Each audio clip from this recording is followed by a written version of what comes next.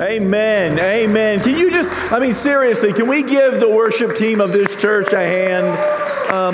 I don't think that's inappropriate. Go ahead and take a seat. I don't think that's inappropriate because often Paul ends his letters by saying, hey, and do me a favor and give a special thanksgiving to this person or this person, these people that have helped me or these people in whose home we meet. I think it's appropriate. What you don't know around here, and can I just go on record as saying that I take this COVID thing very seriously. Some people think I'm a little too cavalier. I do take it very seriously. We invested $40,000 in online streaming, and some of you made that happen. But also, this whole team that was up here had to pivot as of yesterday. They were all supposed to be doing something else in the church, and so they showed up today, got the music, and this is why. Let me share with you why. Not because everybody's got COVID. That's not why, okay? What's why is because we're so careful that when somebody has been around somebody who's been around somebody, then we start going, you know what? Let's just be overtly careful because we don't even know if they have COVID yet, but we're just being cautious. And so in order to be cautious, what we had to do is we had to just pick up the phone and say, okay, everybody, on three, pivot, let's do this thing. And so everybody showed up and absolutely gave their best effort. And if I can just say that when I was here this morning, and I think it's okay for me to say this, you know that I love all of them dearly. When we struck the first chord this morning, I thought, oh Lord, we're going to need your help. And then for them to walk us right into the throne of God, screaming out that we need the mercy of Jesus in our lives. And I'm not thinking about anything that's up here except what they're telling me and encouraging me to. I just want to thank God for a worship team that is so vast and so talented and so wonderful that they can keep bringing us into the presence of the Lord. And I want to bless the Lord in that. I've been spending this month without a title, without a theme, without backgrounds and all kinds of fancy things, just talking about the various ways that I believe that the word yield is going to be important to us this year. And I want to encourage you to get a hold of that. And if you'll remember, it wasn't just yield like get out of the way, yield like let them have their way, yield like don't do anything, just surrender. It wasn't just that. Yield is a two-part sort of a thing, okay? We yield and surrender to God, but we also yield and produce because God has led us into it. So yield can be the fact that this harvest field that Jesus spoke of, that you and I live in, of people that need to know God as their Lord and Savior, that God expects a yield from us. He expects you, and he said, pray to the Lord of the harvest. Pray to God that he will send more people into the harvest to bring forth a harvest. So there is a place there where we understand yield as God, I surrender to you. God, I surrender my rights to you, my inalienable rights, my personal rights, the rights that I'm most attached to. Remember, Jesus said in an occupied situation, Rome was there, that if a Roman soldier says, here, carry my armor for a mile, which they had the right to do, Jesus said, go ahead and carry it 2 miles. Just go ahead and yield. Just go ahead and yield to him. Be so gracious, that somehow they're blessed and they begin to think about what they're asking of people. And so I'm looking at that, okay? And so we're going to dive right into this message. And I want to entitle this message, Put Your Sword Away. Just because, it needs to have a title, and it's the working thing that keeps my head wrapped around what we're doing. And again, I write these things. H.B. London, you don't know who he is, but he wrote a book called The Heart of a Great Pastor. And way back in the day, it was a book that began to change my life. And he said in there, God is not interested in you writing sermons. And I thought, well, he certainly is. He called me to do it. So I thought this guy might be a little whack. And so as I kept reading, he said, God is interested in doing something in your life. And then as he's doing this thing in your life, he wants you to deal with it and put it out there. So every time that I sit down and I spend my time writing a message, it's always written with the idea of, God, what are you doing in my life? What are you doing in our church? And what are you doing in our community? What are the things that Joe Wood needs to hear, that Joe Wood needs to share, that Vineyard Community Church needs to be a part of? And how do we take that? So understand that that's how we do. And so I want to just address a couple of things because, the church has been doing all kinds of things that the church hasn't been called to do. And one of them that has touched well, it's just picked at my soul a little tiny bit, has been the idea of prophets. Now, I believe in prophets. I believe in prophecy. I believe in retelling what God said, telling what God is saying, and foretelling what the Lord says is this or the other thing. But, man, this past 2020, I watched a lot of prophets jump up and proclaim things. Absolutely, this is the way it is. And I began to say, oh, man, I wish they would stop doing that. They're kind of giving us a black eye a little bit, and maybe you're going to say, well, God told them to do it. You can't tell them that, Pastor Joe. All right, I'll yield to that, okay? I will yield to that. But I've just watched them do that, and then I can name a couple of them. It's like, well, it didn't happen the way you said. It did not come to fruition as you said that. And the truth of the matter is, if we were to deal with things spiritually and scripturally, if we were Old Testament, okay, we would have to say, well, there's a couple of those guys that we are really going to have to take out behind the church and stone to death. We're just going to have to do it. Because the scripture says that if there's a man that proclaims to be a prophet and says, God told me to tell you this, and it does not come true, that man should be put to death. Because that's how seriously God takes the proclaiming of his word and how lightly people might throw his name around. Think about that for a second. That's how serious God is. And so as I'm beginning to write this message and unfold some of my thoughts and things and try to wrestle with what God is saying to me, then this is what comes out of it, okay? Things have kind of, they've just been continuing since last winter, right? We had winter, we had spring, we had summer, we had all kinds of chaos and things, and the whole world we felt was being turned upside down. And I'm not saying that things aren't getting better or they are getting worse. I'm not saying that at all. I'm just saying God has brought us to this place, and we live in a world, and the world is chaotic. And the truth of the matter is that we have had the opportunity, welcome those of you, I just saw the little red light that reminded me that you're out there, and I just want to welcome you that are sitting in your homes, because my brain just does things like that. It just runs down a rabbit trail, okay? And so, hey, welcome. But the fact of the matter is, you and I have been called to live in this world, and we live in a nation and in a world, a local world that's comfortable to us. If we compared our local world to places around the world where bombs are always falling, and it seems that there's always a drought, and it seems that people are always, 98% of the country is unemployed in Zimbabwe. It's like, wow. When we start doing that, now granted, we don't live there, but the fact of the matter is we kind of live on an island on this globe. And so how should we live? What are we going to do? In this world that we live in, I'm almost at the place where I want to go back thousands of years ago, 2,000 to be exactly, where people that followed Jesus were not called Christians just yet. They were first called Christians at Antioch when Paul went to plant a church there and interact. But before that, they were called followers of the way. Because Jesus said, I am the way. Capital W. Okay, capital W, I am the way. So when people would proclaim that they were following this new teaching, this new understanding of the law, then they would say, I'm a follower of the way. And I'm at the place right now where it's like, you know what, that might be a good thing for us to grab a hold of, because right now that phrase has no political content to it. I'm a follower of the way. But then lately I begin to get to the place where it's like, I want to ask this question. I want to ask people then, which way, capital W, which way are you going? Which way are your feet pointed? Which way are you inviting people to come with you?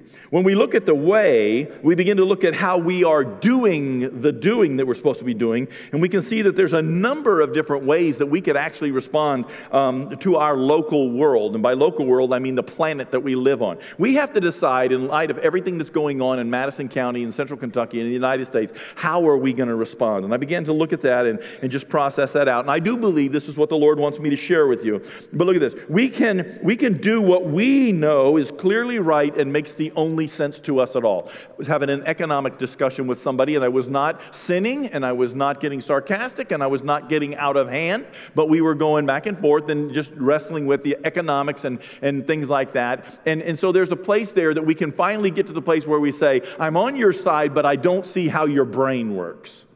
And people have said that to me a lot lately, okay? It's like, I think we might be on the same side of the river, but I think we got here different ways, didn't we? And it's like, well, I understand that. But there is a way that seems clearly right to every one of us. Regardless of the situation, regardless of what we're reading in Scripture, we look at it, we say, no, this makes sense. And somebody else might say, no, that doesn't make sense to me. This makes sense.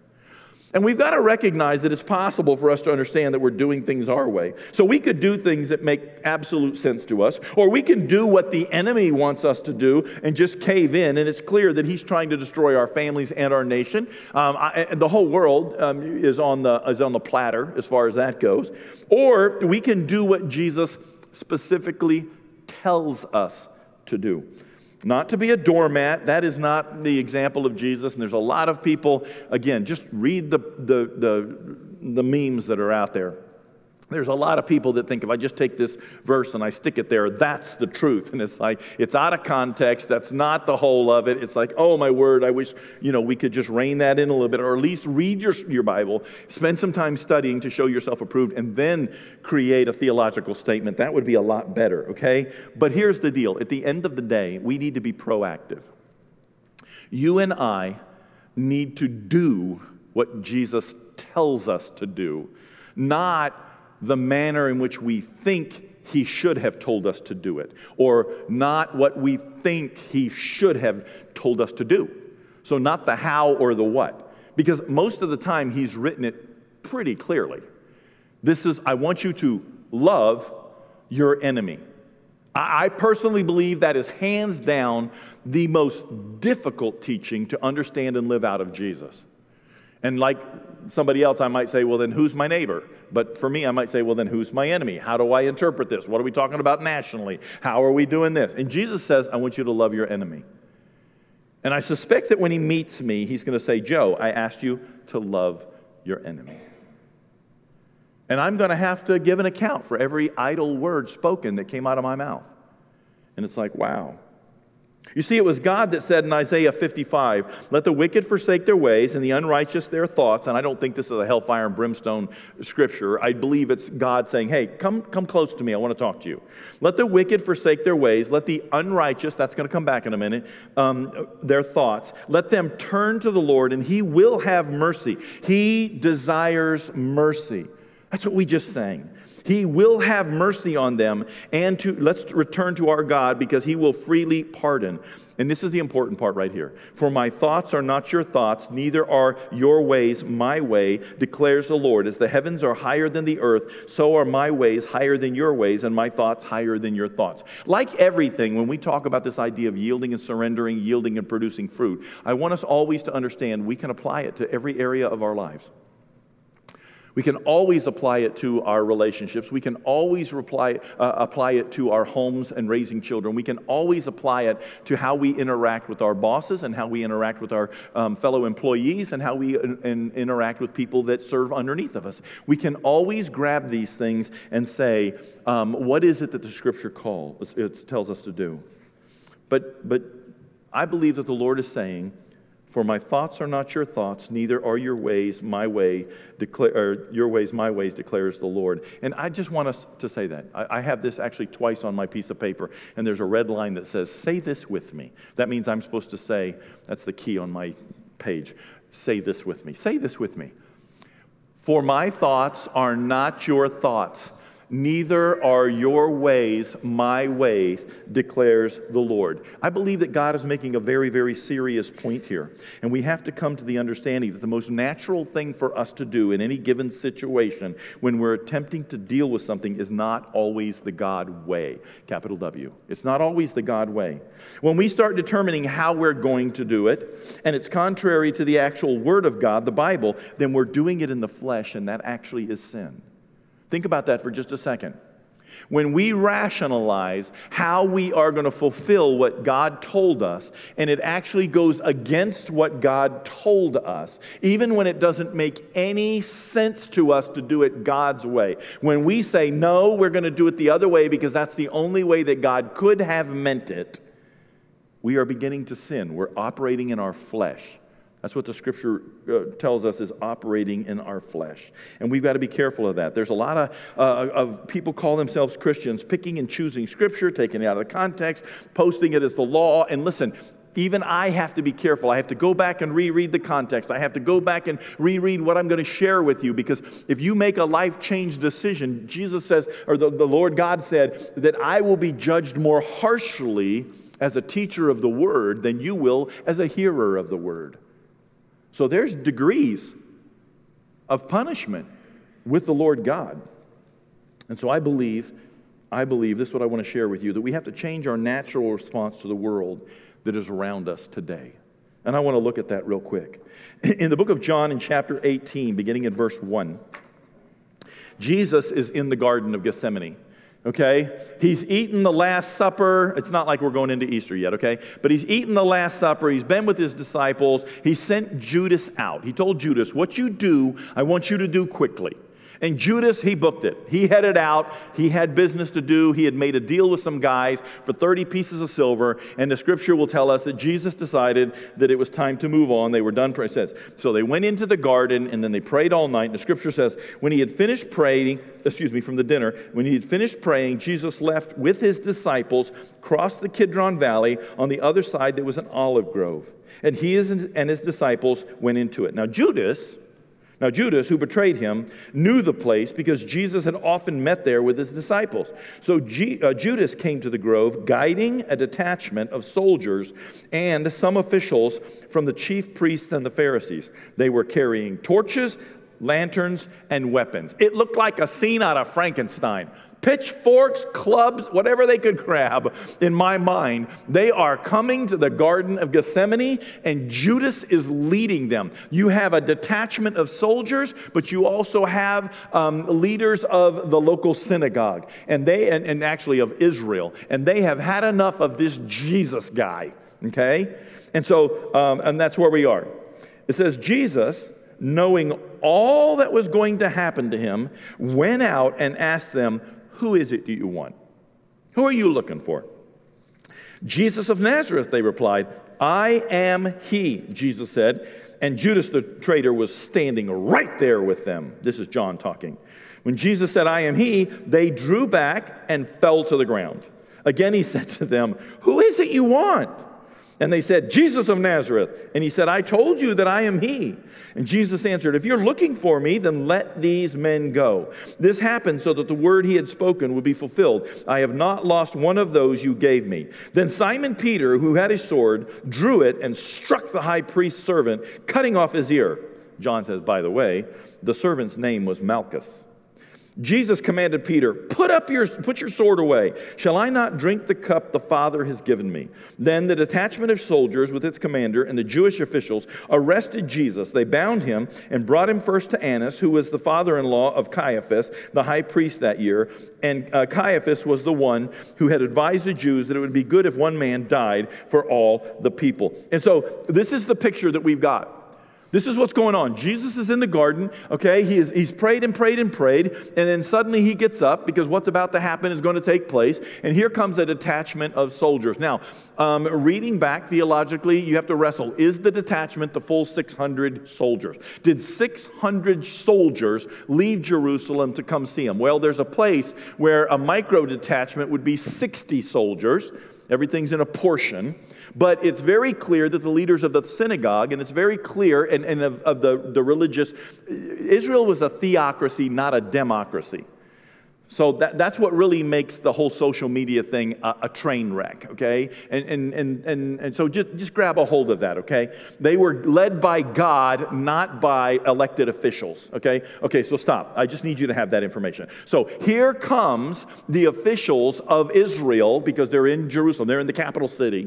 And here comes the officials with this detachment of soldiers. And they're finally going to arrest him, and we're going to have this. And the story that I want to look here is Simon Peter, okay? I will always relate to Simon Peter. When you see me do something really stupid on social media, I want you to say, he just went all Simon Peter. He did. Oh, bless his heart. Let's just pray. Let's just pray for our keyboard. Let's pray for our TV, our screen. Let's just pray for Pastor Joe. He just went all Simon Peter. Because Simon Peter whips out a sword and whacks Malchus right on the head. And actually, if he's right-handed, he whacked him on the head like that. And he brought the sword down like that. And he cut his ear right off. Now, let me just leave Scripture for a minute and go into my imagination. And there's his ear laying on the ground, flopping around like a fish. Okay? He whacks his ear clear off and it's just laying there. And can you just see the guy? It happens so fast, he's like, and have you ever like swatted a child on the behind and there's that connection, the synapse that has to go from the rear end of that child to the child's brain. You've got that much time before the open mouth that is actually starts making noise. And so in my head, with the ear on the ground, here's Malchus standing with his hand on his head going, and all of a sudden the noise comes with it. And then Jesus is like, wow, Peter, rein that in, buddy.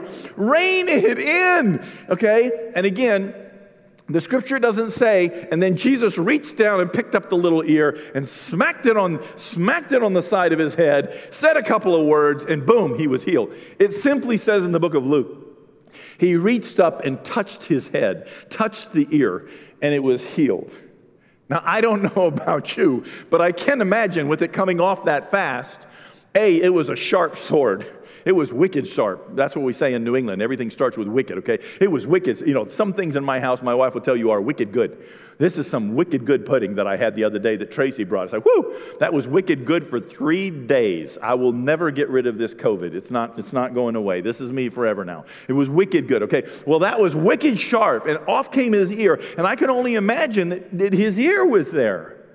And I'm not saying I can't relate to him, because I can relate to him a little tiny bit. If you look carefully, and you don't have to, you can maybe zoom in on this ear just a little tiny bit, okay? No, I'm just kidding. There's a flat spot on my ear. There really is a flat spot on my ear. Next time I'm going to be talking to you about something really spiritual, and you're going to go, you're right. And I'm going to think, yes, that was a good point. I studied this, and you're going to say, there's a flat spot on your ear. And I'm going to have wasted my breath. Because one time I got a haircut and she left the hair right here a little too long, like this. And one Sunday morning when I wasn't the pastor, but we were going to church, I took my wife's sewing scissors, the Wiss sewing scissors. I got them babies out. She says, never cut anything but material, but I was trying to do it on the down low. And I was in the mirror doing it like this, backwards, you know. And I finally got to place and went like that real fast, and I went. Because when I looked at the scissors, some of my ear was on the scissors. And then I said, theologically, like that. And my wife says, you did it, didn't you? You cut it yourself. You couldn't wait for me to come do it. And I said, it hurts. So I can only imagine Malchus's ear on the ground. He picks it up, he puts it next to his head, and there he is. But the point that I want to make is Peter's sword. That's the real point in this story. I believe that's what God is saying to me. I believe that's what God wants to say to you. It's Peter's sword. Rash thoughts, and that's what Peter did. Peter's, I'm going to get to later, so I'll skip it later, but Peter's that guy that's like, ready, shoot, aim. You know, you get that, right? It's like, what are we shooting at? You know, that's Peter. Lord, whack, ear on the ground. And the Lord says, stop it. Stop it. We can relate to that because rash thoughts lead to rash actions, and often, at least in this case, a gentle rebuke from Jesus. Peter, put the sword away. Look at how Luke tells us. Luke says that Jesus says to his disciples, he said to them, but now if you have a purse, they've gone to the garden, now if you have a purse, take it and also a bag, and if you don't have a sword, sell your cloak and buy one. It is written, and this is what was written prophetically in the Old Testament, he was numbered with transgressors, and I tell you that it must be fulfilled in me. Yes, what is written about me is reaching its fulfillment. And the disciples said, look, Lord, we've got 2 swords. And Jesus said, that's enough. That's enough. It's enough. 2 swords. He's not saying, that's enough. He's saying, 2's enough. 2's enough. The purpose of the swords in this story is to prove that Jesus was running with sinners, not righteous people. Let that sink in for just a minute. You're not hearing my interpretation. You're hearing what Jesus just said. I just read it to you. Jesus said, take your money, take your bag, and buy a sword. Because the scripture has to be fulfilled that I hung out with sinners. The sword is equated with sinners. And we cannot lose sight of that. What are we talking about a sword? Are we talking about a big meat cleaver? Are we talking about Lord of the Rings? Are we talking about Braveheart? What are we talking about? Peter pulled out a sword. A sword would have looked like this. This is what the sword would have looked like back in the day, according to theologians. The one on the bottom, not the one on the top, okay? The one on the bottom is a tool. It's an everyday tool that people use. It's only this, it looks big, but it's only this big. It's a giant knife. It's 20 to 22 or 24 inches long maximum. So we could probably go to there. But that's all the bigger it is, and you could carry one. You couldn't carry a sword, and we know it wasn't a sword because of this. The Romans were not going to let people carry military weapons around on their person while they're occupying Israel. It's not going to happen. See, what you don't know from your Bible, but from Josephus and some of those people of antiquity, is that there were still Jewish people, zealots they called them, that were going around and using weapons like that to kill people trying to end the Roman rule of Israel. They were trying to do it. They killed the son-in-law, what did I wrote? They cut off Jonathan. They killed him dead. But they were trying to launch a war. The long and the short of it is they were trying to launch a war. And they saw that this was what was going on. But can you imagine the two guys that when there's a great big contingency that comes up into where Jesus is praying, and he says, all right, it is time. And you don't know, time for what? He's been saying he's going to be crucified, but time for what? And then he says, listen, does anybody have a sword? And he says, Lord, here's some swords. And we've got two. And he says, okay, that's enough. And he says, it's time. Can you imagine the two guys with the swords thinking, yes, we are about to strike the match, fire the shot that is going to create a revolution, and we are finally going to get Israel free from Rome. It's going to be great. They were so excited that they had swords, and they're holding them going, we have the swords. And Jesus says, great, that's enough. And now they're thinking it is on like Donkey Kong. But they didn't know what Donkey Kong was back then, okay? If you're wondering, okay, no, they did not. But they're thinking, we are about to be the ones to do it. But the crazy thing is, it's only going to take two swords. Really? It's only going to take two swords to rout Rome out.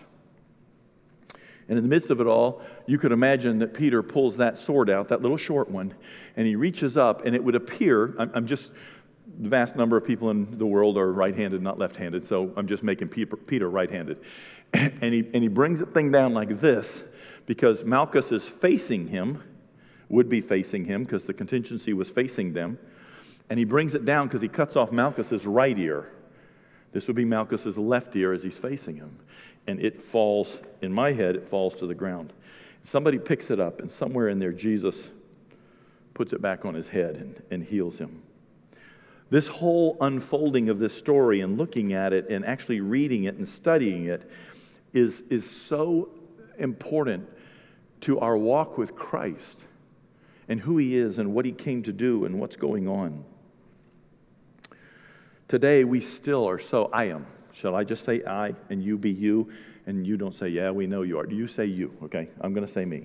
I am so ready to protect Peter, and I say protect Jesus, and I say like Peter, Lord, I won't fall away. But man, the first media that attacks this church or looks like it's going to lead some people astray, and man, I'm right back in there, and I'm taking my keyboard, and I'm like playing whack-a-mole with people. It's like, stop it. No, that's not right. No, that's not right. And it's just like, before I push send, I have to stop and say, is this what's supposed to be going on? Is this helpful? And I'm wrestling with it. And listen to me.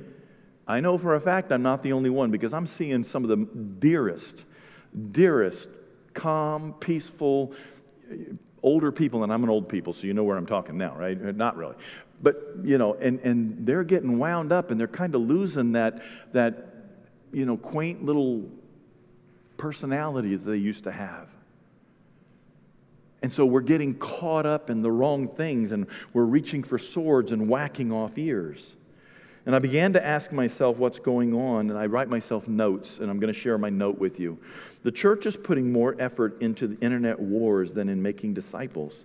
If being a Christian is about drawing men to Jesus, then draw men to Jesus. I promise you right now, you and I, sitting in central Kentucky, we are not in worse shape than Jesus was in Rome. In Jerusalem, with Rome over top of them. We aren't. We just got comfortable with who we were. And things started to change, and nobody likes change. Listen to what Jesus' brother says. My dear brothers and sisters, take note of this. Everyone should be quick to listen, slow to speak, and slow to become angry. Because human anger does not produce the righteousness that God desires. Now listen, it's possible to be angry and not sin. So anger is not a sin.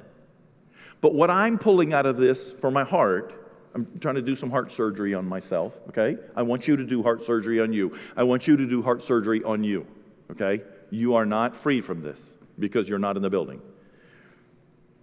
Human anger does not produce the righteousness that God desires.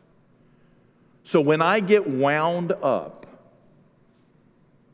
and become that keyboard pirate, I'm not producing the righteousness that God's looking for.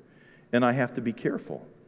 And so then it goes on to say, therefore, James goes on to say, Jesus' brother says, therefore get rid of all moral filth and the evil that is so prevalent, and humbly accept the word planted in you, which can save you. Now listen, I'm not here to tell you that Jesus is a doormat. I'm not here to tell you that at all. That is not even true. It's one of those things that keeps showing up on the internet, and it's like, oh, wow. Read the things that Jesus said. Read the things that John the Baptist said. Actually, read the things that Paul said. These were not men that were quiet about truth, justice, things that should and shouldn't happen. They were not quiet at all. But at the same time, what did Jesus tell us to do? First of all, I think we need to slow down and listen. Slow down and listen, all of you. Can I just say this? I don't have to be a part of everything that passes in front of me. I don't have to take the offense that's offered to me. I did listen to a whole sermon series from a guy from back in the 80s about just because somebody offends you doesn't mean you have to take offense. You don't have to. It's a choice. I really didn't like it, so I listened to all of it. I didn't like his premise, so I listened to it all because it was good for my soul. Just because somebody offends me doesn't mean I have to take the offense. I can leave it right there. It all has to do with what I'm trying to do by protecting myself from that particular person. And I have to determine, is it worth it? Not that person, are they worth it? Is the argument worth it? And it's okay if I don't agree with them. It really is. It's okay for me to say, no, I'm sorry, I don't agree. It doesn't change my love for people or how I feel about them.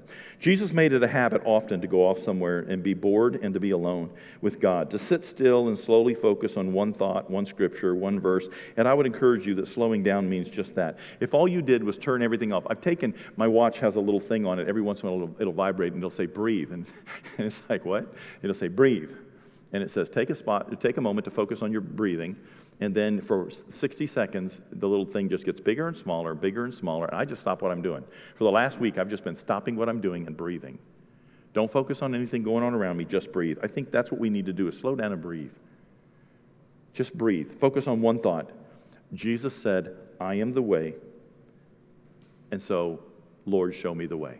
So when things are getting crazy, my head is spinning out of control, I need to back up, turn all the TV and all the noise off, put the dogs in another room, and just sit down and say, Jesus said, I am the way.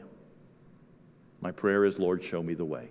And I can just say that 50 or 60 times and just be very quiet and be alone. My friend, Pastor Phil Taylor, he pastors here in town at the Journey Church. I watch him online. He's getting better and better, and I really love watching you, Pastor Phil. I'm just kidding, man. Don't take it personal. I'm just kidding.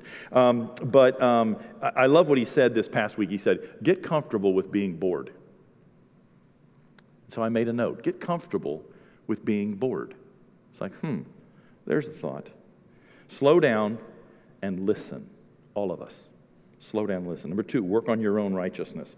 Righteous, acting in accord with divine or moral law, free from guilt or sin. Are you free from guilt or sin? As you sit in here today, are you free from guilt or sin? Are you free from guilt or sin as in Jesus paid it all and you surrendered to him? Are you free from guilt or sin as in I'm up to date with Jesus, I'm good? Are you free from guilt or sin? Because the righteousness that God desires does not come through human anger. So me being angry isn't going to help. He calls us to get rid of our moral filth and the prevalent evil of our age. In other words, take a good look at you and work at becoming more Christ-like, and we together can change the world. Don't live distracted. Don't live distracted. Choose not to. Paul told the church in Philippi, all of us then who are mature should take such a view of things. And if on some point you think differently, see, even the church had different ideas back then. They had some things they didn't agree 100% on. But if you think differently, that too God will make clear to you. Here's the important part, let us live up to what we've already attained. We've attained our salvation. Jesus bought it for us. Now, let's live up to that. The third thing and the last thing is accept the word planted in you. So I wonder what you're doing to cultivate the word planted in you. In you, in your children, in your community, in your groups that you hang out with. There's a term in Latin from centuries ago. The church had all of these terms, but the one that you and I are most used to here is sola scriptura, which means solely the Scripture or only the Scripture. That's what it means. And so I looked it up because there's sola gratia, there's a number of them. There's 5 solas. But it means only the Scripture, only the grace of God, only Christ Jesus, only, and I keep thinking, well, if there's 5 of them, how can it be only? Well, here you go. This is why it's only. Because what it means is, sola scriptura means that the Bible should interpret the Bible. And how do we say that here? What does the Bible say about what the Bible says? When it comes down to it, when my soul is starting to get all stirred up, I need to go back to what does the Bible say about what the Bible says. I need to put my sword down. I need to yield to God's teaching, specific, this is what Jesus said, and I've got to yield to it, and it is a hard thing for us to do. What does the Bible say about what the Bible says? Not does the Bible make sense. Not does this make sense for my situation. That's not true. And it's the hardest thing to do, is to stop and say, the Scripture says what the Scripture says. The difficulty comes when we as human beings start throwing out hypothetical situations. Just pack those babies up and leave them in the box. When you find yourself in a situation, the question is, what does the Bible say about what the Bible says about how I'm going to do this? That's the deal. Sola scriptura. Only Scripture. The Bible interprets the Bible until it can. And then I have to dive deeper and see what it says. I like what Psalm 119 says, and I would invite you to memorize it. It's like the longest chapter of the whole Bible. It's huge. Okay, I just took a little tiny nugget out of the middle. How can a young person stay on the path of purity? By living according to your word. By living according to your word. I seek you with all my heart. Do not let me stray from your commands. I have hidden your word in my heart that I might not sin against you. Praise be to you, Lord. Teach me your degrees. So there's a place for us. There's a place for us. Let me just back up over here. There's a place for us. Where did I put that? For us to slow down. There's a place for us to begin to work on us. In light of everything that's going on, I promise, we need to get deeper into our relationship with Jesus if we're going to make it through what we might consider the crazy. And then we have to get into the Word. It's so difficult, but the Word has to mean what the Word means, or we don't have a foundation. If we can't trust the Word and say, my life has to change to do that, Jesus said, if you're going to try to save your life, and we do that by bending the Scripture so it makes sense so I can save my life. If you're not willing to lose your life for His sake in the gospel, Jesus said, you're not fit to be His disciple. You got to be willing to let go of this world. If we are the children of God, then let us start seeing ourselves as that, and we will start embodying that. Then we will be what we actually believe that we are. All of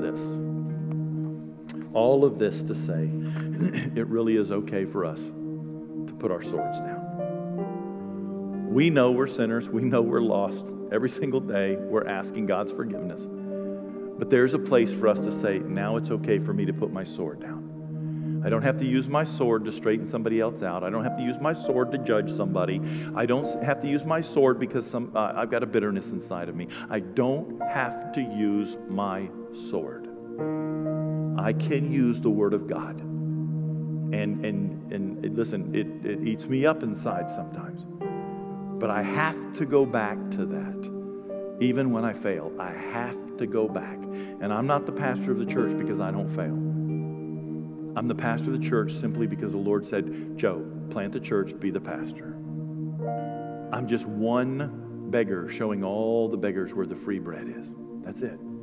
I have been given so much grace and mercy that God has grace and mercy for you.